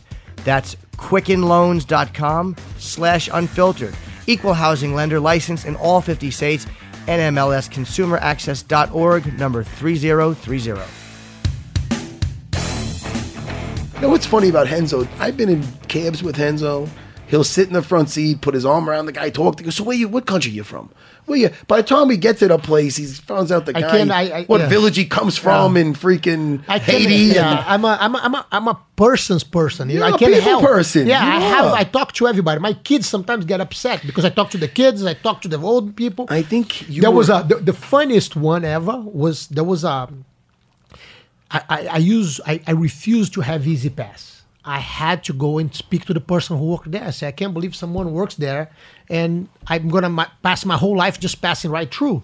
So I refused to get Easy Pass for the first 7-8 years that I was here in America. Yeah. So I would drive waiting line there. Then when I get there, one day I knew almost everybody. Then one day I get there, there's a black woman. I said to her, how are you doing, my princess? Good morning. And she goes, and keeps... I was pissed because she completely ignored me and So I said, you want to know something? I was passing there every day on that time and I knew her boat. So every day I say, if I get pissed at her, I will I'll have lost to her. Yeah. So I got to change her. Otherwise she changed me. So every day I drove there. I like what you said right there. Say that again. You have to change her. Yeah, or she'll change you. Or she would have changed me, yeah. So I can't accept that. That would be me losing. I wish I would think like this, Aljo. So you know what I did? Every day I drove there for the next year and a half. And I would speak to her every day. After 1 year and a half, she looked at me and she goes, when are you going to give up? I said, when I got a smile from you, I will give up. And then she started smiling. She became one of the best friends, and I couldn't get an Easy Pass because of her. I passed by and bring coconut water when there was no coconut water in the market. I'll get coconut water, I'll bring to her, and she became a great friend of mine. And I remember when she retired, when she was done with her job, her last day, she goes, I just came here today to say bye to you. You know? Did she look like I remember she apologized, saying, some jobs make you feel miserable, so you can be nice to people. I'm doing a job here that it's like... It's a miserable job that I can, some people treat me bad. Some people I didn't know throw coins at her. Like when they come to pay the toll, they would throw the money at her and leave, and pass right by. And she had to get the coins on the floor. And she goes, with those, I become a miserable person. I say, you let them change you. You cannot, It was amazing that I was able to be friends with her until the day that she actually retired. This was like three years later. That's a great story. Yeah. I like that. That is a beautiful story. I mean, you are lucky that she didn't, press stalking charges. But listen, you did change her. It could have happened. This is the sad thing in America. It could have happened. Yeah. She could have been like, this guy There's every a stalker day. Here. I'm trying to collect some tolls. I got a smiling Brazilian. Get me coconut water. I tell him I drink the Gatorade. That's great. I'll bring the sweets from Brazil. I'll bring some to her. What's funny about that is I get that. I believe you changed me in a sense where... I've been around you so much, and I was always just ready to fight. I don't know what the hell's the matter. A lot of times, I was young. It's like I used to live in a building in Brazil, and there was this doorman that every time he had a strange attitude when I was coming in, and I say hi, morning, he wouldn't answer. And it get to a point that I say, look, man, the guy's working in my building. I have to see him 3-4 times a day.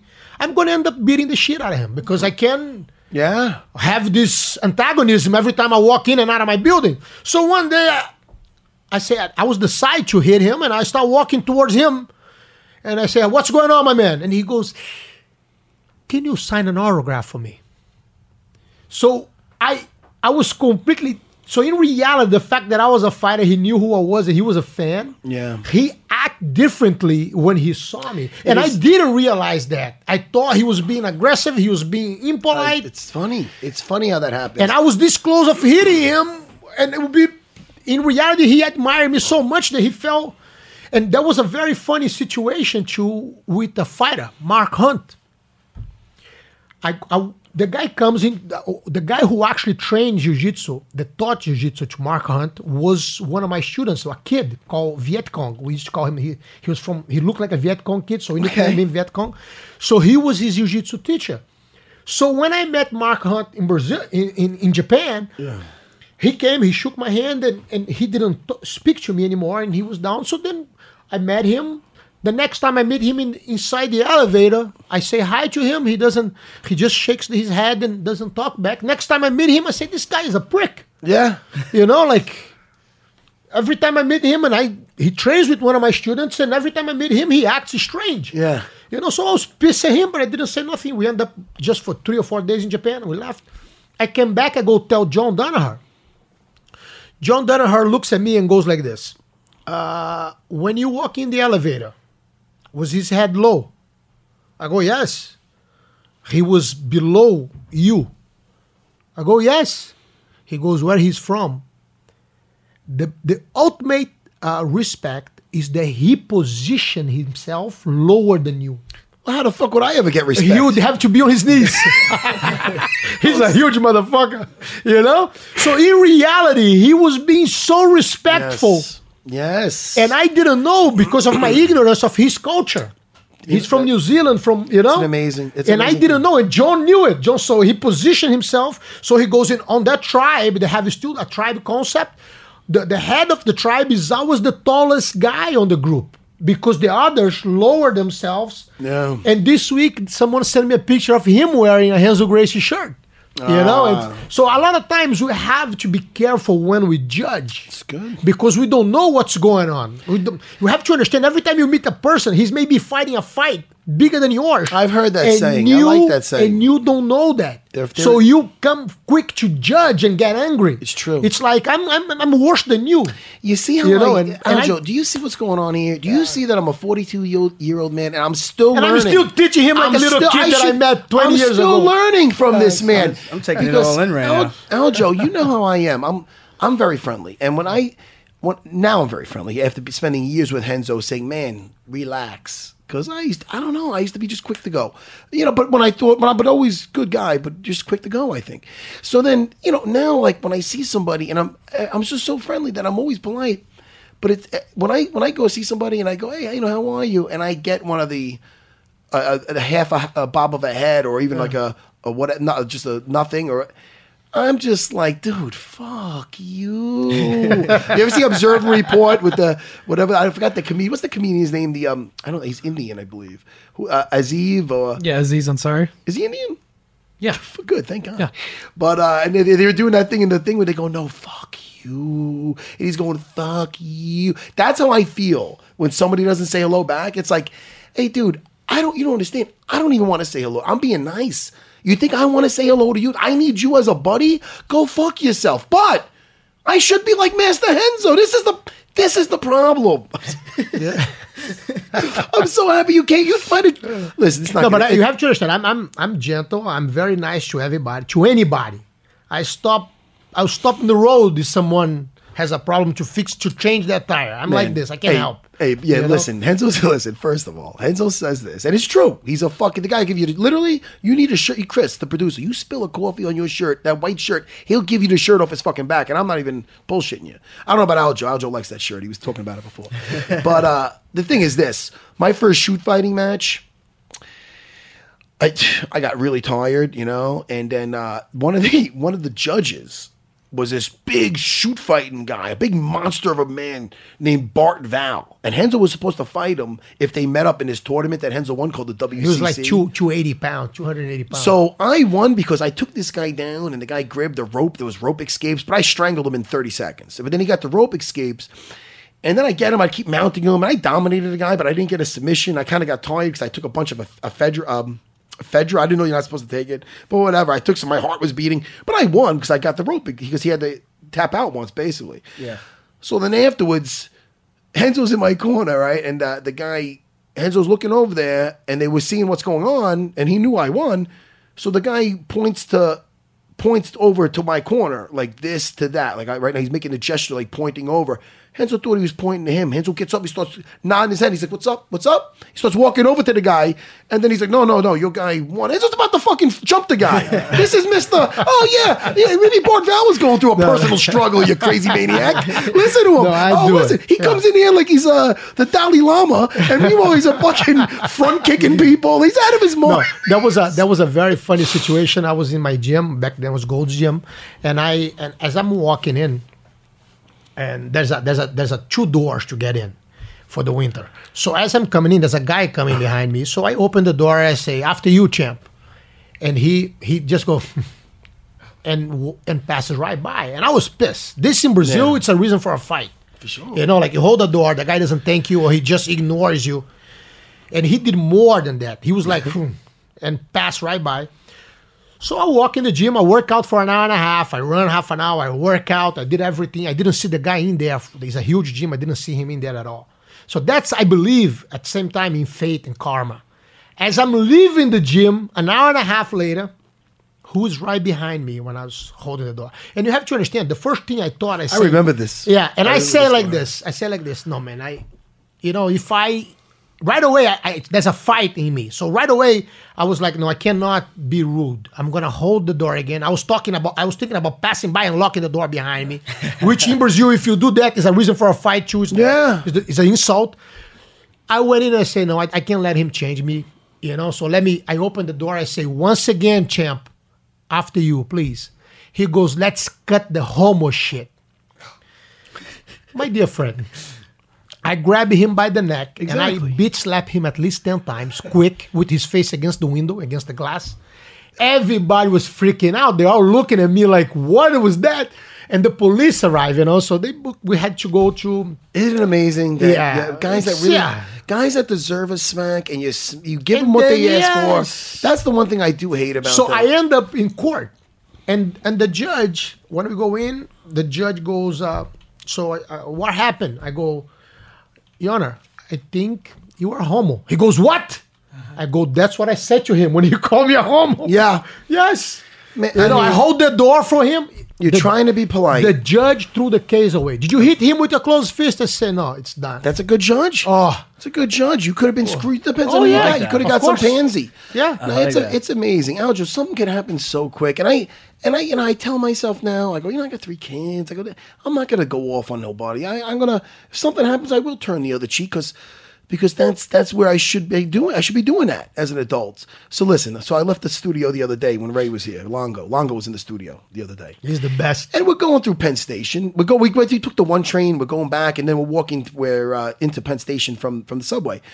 So I go through the turnstile. The turnstile, right? Going through that, and then all of a sudden I hear, man. And now listen. Longo walks a lot slower than me. I think I left him in the dust. So all of a sudden there's this big guy behind me, big black guy behind me with a backpack on. He goes, man, I take forever walking behind you. He walks so now look, I was taken by surprise. I'm like, excuse me? No, but you know what happened here? No. People are used to insult people and get away with it. But that's and this guy's a big guy, so I'm sure, and listen, I'm up to his chest. They call it the pussification of America. Dude, and so that's the thing. Yeah. So I'm like, I go, hey, man. It's lawyers. Like, I was reading a book this week, and there was a part like men are supposed to be men. Men fight their best friends. They will grapple, they will hit each other, and they became friends after. Yeah. But not in America. Because there's too many lawyers making money out of this. Exactly. That's exactly what this is how quick something could happen. Yeah. Now, I know. Now, maybe you're saying I should have just, bit my tongue. But this is no. Yeah. What? But most people will do that. No, but that's not right. They that's let it not go. Right. No, they normally shut but up. But you know and what? let go. And guess what? You know what? And then this prick's going to do it to 20 other guys that aren't going to say nothing. And they're going to do to people like normally they're bullies. Yeah, but guess what? Guess what? Not this guy. I know. So then wasn't listen, free. When he said, see, Dana White thinks I'm fucking nuts. He's like, dude, he was on the show the other day. He goes, dude, every episode, Matt's either crying about his kids or getting in a fight. I'm gonna fucking. But that's how we're supposed to live, with intensity. Dude, I'm a passionate guy. If you have to revenge something, it has to be epic. You know? I mean, I just. If you have to love, you have to fall in love. Exactly. You have to fuck. You have to be like a jackrabbit. So what did you do? I'm sorry. Yeah, I took that to shit. I didn't have a good saying to follow you up. But so listen, no, man. It's never as good as when you're in the moment. But I just told the guy, I go, why are you walking up my ass? I go, do I look like I'm in a rush to you? I go find a fucking fast lane. I go, get the fuck out of my face. And it's all. And how scared was he? Oh, the mother. And he walked away. Yeah, that's right. I mean, but dude, I mean, it's amazing. But there's a muscle on their asses, on the sphincter. That when they find someone who stands up to them, he's gonna think about it. They almost shit themselves. He's gonna think about it next time. But it's funny, man. Like the way I am. I mean, you ever hear that Drake song, 0 to 100 real quick? Of course. I could flip it, man. Yeah. But I try to be nice. I try to walk around with a smile. I'm a hugger. I hug people. I give handshakes. I have the thing. You ever see that shirt where rude people suck? I can't stand. I don't like being disrespected because I give respect to people. And I just don't like rude people. I don't like negative people. I cut them out of my life. And if I have a little passing like that, like if a guy's walking slow in front of me, I'm gonna walk around the guy. Yes. This motherfucker, dude, I'm in Penn Station. This guy, I know it was a little crowded. The guy could walk around. He makes that remark, and I asked him what, and he started, oh, man, you're walking so slow. Take forever, dude. You got the wrong guy, man. You got the wrong guy. I'll pay. In reality, he got the right guy. He got the right fucking guy. I hope I educated him. Yes. You know, you talk about changing people. I hope I changed that. I was about to change him, but really, listen. I didn't talk to Aljo enough. I want to know. Listen, Henzo. You have to see this kid grapple. First of all, you've seen him fight. And I saw his fights. Yes, he's a fucking monster. But straight up jiu-jitsu. If he dedicated time just jiu-jitsu, I think he'd be a world champion. Yes. Oh no, dude, he's strangling the guys, and it's so funny when you see a guy like Aljo because you can tell he's in shape and everything. 5 times size. My biggest guys.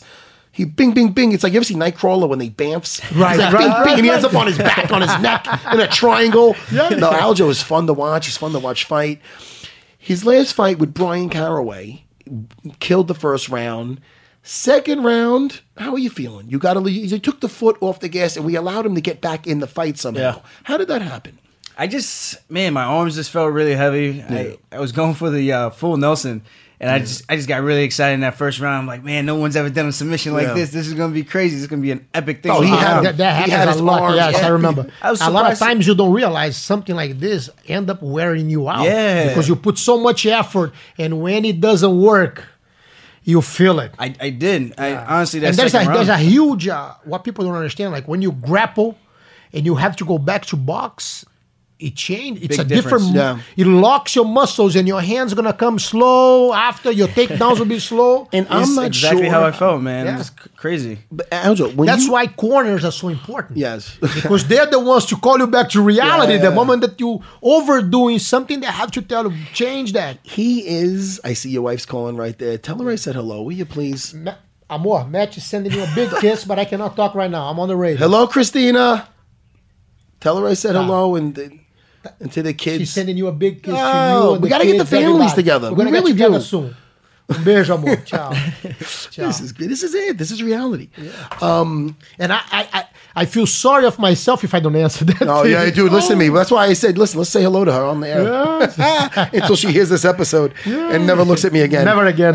Guys, listen, seriously, don't kiss my wife's listening. At the end, that didn't end happily. When I saw the old lady walk in, I walked the hell out of there. Nothing's in my eye, Henzo. Fucking winking. No, seriously. How old were you? 19? I must have been like 17 or something. Yeah. No, I'm only kidding. I keep getting younger. But no, but Aljo, definitely. But see, that's one of those things you learn from, man. Because if you watch that fight, I mean, I still feel you're a better fighter than Caraway. Definitely. And I feel, and something happened. I remember in that second fight. Whether it's, and listen, I don't know. This is something we have to talk about maybe in the future. What this guy has that, I'm not even going to say nervous energy. He does the day of the fight. 6 a.m., whatever the hell he's doing, sprints and working out, and the 45 minutes in the cage before, like, dude, he had like 5 fights in the cage before he had the fight. The one, I don't know if we should maybe pull back the reins a little bit, save some for the cage. No, normally on the last day it's better to rest a little more, but this is the day of the fight. I know, but I like it. I like it too. Like the last match I had, I actually work out for an hour and a half. Yeah. In the morning, and I was fighting at night. Yeah. I feel good when I do that. It gets like the food moving through your body, and I feel it's like great. It's the routine that you normally do daily. You keep it, so it feels good. But it's not good to it's good to have good partners so you don't overdo it. Yeah. So when you get there to your match, you're not tired. He gets in that cage and he goes over every scenario you could think of, man. Like everything, and he's working, and everything looks great. And listen, it's one of those things where I don't like, there's other guys I know that don't warm up at all. You know that. Yeah. And it's not like you want to. There's people that get so anxious that they can't warm up. But I mean, but I say everybody's different. You talk to other guys and they go, oh, well, scientifically it's this. Yeah, but everybody's different. Like Dan Henderson needs a massage every time he goes. I know a place. Oh no, a Chinese old lady, huh?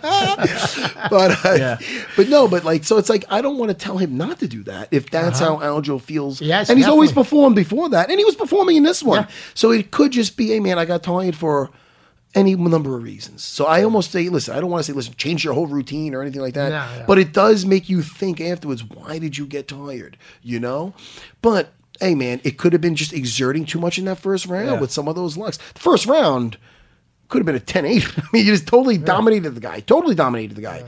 Second round, and again, the guy didn't smoke him the second round. He just a little out. Maybe you went for the guillotine. He has such a nice guillotine that maybe that was the last round. He ended up on top. It was the right when we got in the clinch. He took a shot, and I went for like that. It wasn't even a Kimura lock. If I went for a Kimura lock, I think that would have been a higher percentage move. But I went for like a shoulder lock. I didn't have control of anything. Yeah. But I've been getting away with it against like some of the guys who aren't so good. Yeah. I just tried it on him and just didn't really work out. It's funny, with one loss of a position, and now you're on bottom. I did it twice. And now it's like, all right, no big deal. And when you're rolling, it's like, all right, I'm gonna get out of this. I'll reverse you. I'll get you. Or I'll submit you.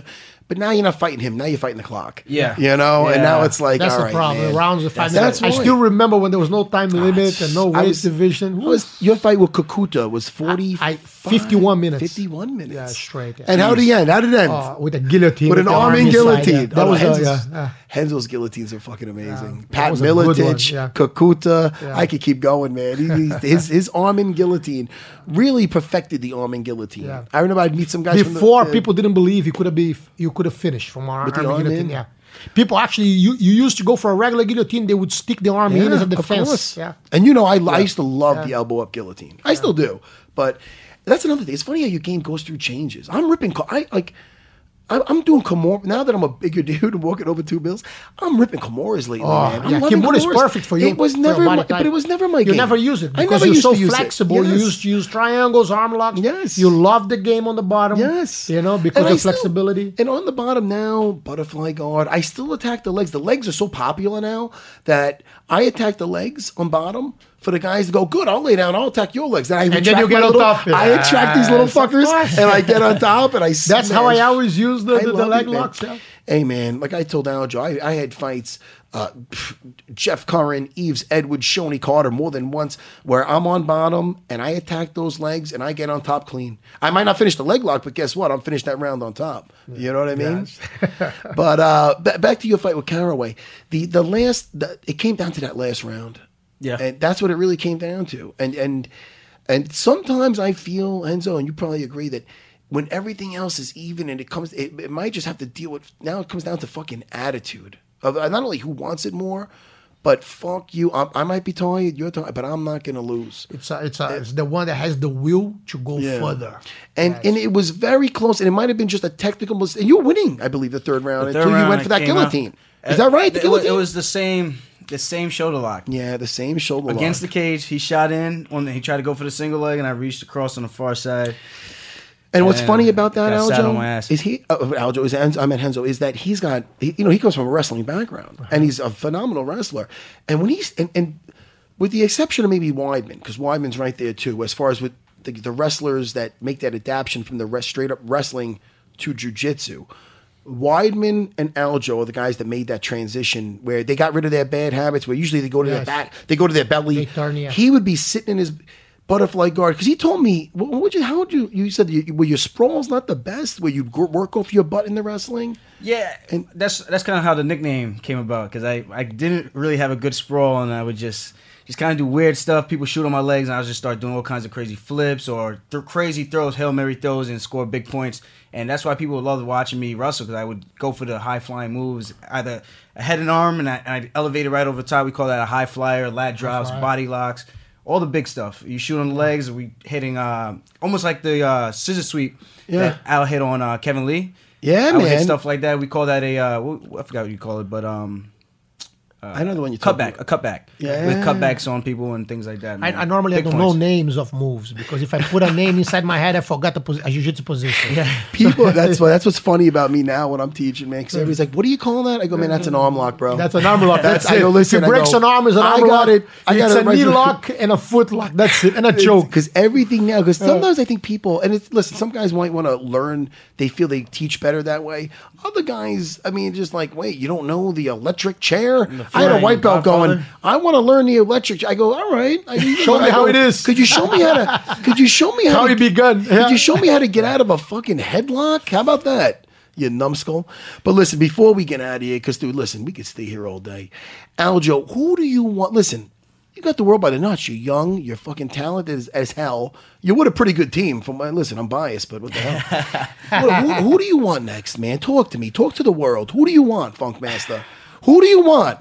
Who do you want? Listen, it's not who you're fighting next. It's who you're going to make an example of next. Who? You got to make an example to make up for the next one, and then you got to erase that one and get Caraway again eventually, because I feel you're better than that guy. Yeah. And he's a nice guy. He's a nice kid, by the way. When I see him and I see Misha, they're nice to me, and I'm not being a prick to that guy. Obviously, I'm biased. You're my guy, and I feel you're a better fighter. But I'm sorry, Henzo's taking a FaceTime call. But listen, who do you want, Aljo? Hey. Oh, look who we got. Ali, you on the radio. Ali, you're Oh, Ali. Yes, Donna. Hey, Donna from the UFC. Hey, you guys are on UFC Unfiltered. You guys are on UFC Unfiltered. Henzo is talking to the UFC office during fight week. That's awesome. The whole crew here. Make like you're going through a tunnel and shut it off. Ali! Hold on, we're driving through a tunnel. Ali! Wait, listen to me. We're gonna talk we're going through the. I pressed the thing, and I like Ali too. He's a good dude. But we got a fucking what kind of fucking horse and pony act that we do? This is another of my creations. He's fucking calling back. He's calling back. That's okay. You went through a tunnel. Yeah. But listen, we can't keep people in suspense. We gotta end this fucking thing. Who do you want, Aljo? Do you want somebody? You know that last fight really let me know where I was at, especially that first round. I know I just had a couple of technical things I gotta adjust, just based on fight IQ. Knowing when to get fancy, knowing when not to get fancy. Just do the basic stuff, high percentage moves. Yeah, look at Damian Maia. Yeah, dude, I love that guy. I love. And you have to understand to do that with Condit. Oh, listen, surprising. Hey, That's man, very impressive. 2 podcasts ago, I went nuts. Hey, man. And it's not, you know what the best about Damian Maia is? There's not one thing he's doing where you're going, oh wow, I never seen this. And everybody knows exactly what he's doing. They got 2 to 3 months to see, all right, this guy's going to try to do this and this and this. And he's doing it anyway. And he's doing it anyway. And what's very impressive with him, and I'm going to tell you right now, as far as the guys in the UFC right now, with as far as with the jiu-jitsu guys, I'd say maybe Jacare and him are the top guys. But what's more impressive about Damian Maia, he doesn't have the explosiveness of a Jacare. Yeah. It's 100% technique, and it's beautiful technique. I mean, we have guys saying, "Oh, it's street fighting." Watch a Damian Maia fight, and tell me that's a street fight. Yeah. If it is, man, and shoot. It's funny if you watch the fight again, you see the Condit. It's mounted, and he has the figure 4 around his waist, sideways, as he's fixing the choke, and you see Condit saying, "What the heck is this?" And he's looking at the leg, that's the anaconda right there. Oh, and Condit's not. It's not like when they went to the ground, like Condit just fell to shit. He has a game. He has a ground game. Condit is good. Condit, it's a great fighter. It's a great fighter. I love watching that kid fight. Tough as nail, and. But it just, I bet as being a jiu-jitsu guy and having jiu-jitsu in my blood, anytime Damian Maia fights, because there are guys out there that go, oh, that guy just wants to grapple. Listen, That guy is not just a guy to lay in. That guy's not laying in a guard. That guy's passing a guard. He's taking a limb. If he's not taking a limb, he's getting the best position possible. Nowadays, with the big leg lock craze, and there's nothing wrong with it. It's great. But if you're thinking about fighting, there's guys now not wanting to get mounted because, if the guy gets a little space, he can attack my leg. But yeah, man. But that guy's not going to be thinking that when you start. And again, I'm not saying. And that is reality. So they get just into this. When you watch the guys who are doing great in the submission grappling, and there's some guy. And first of all, Danner's got a bunch of guys that are doing phenomenal over at Renzo's.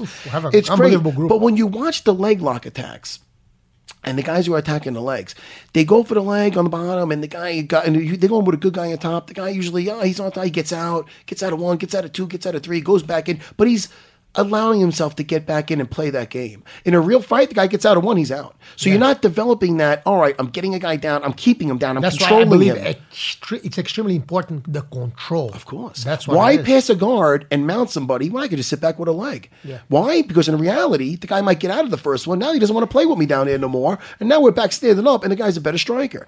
These are things that now the kids nowadays that are just getting too crazy with the legs.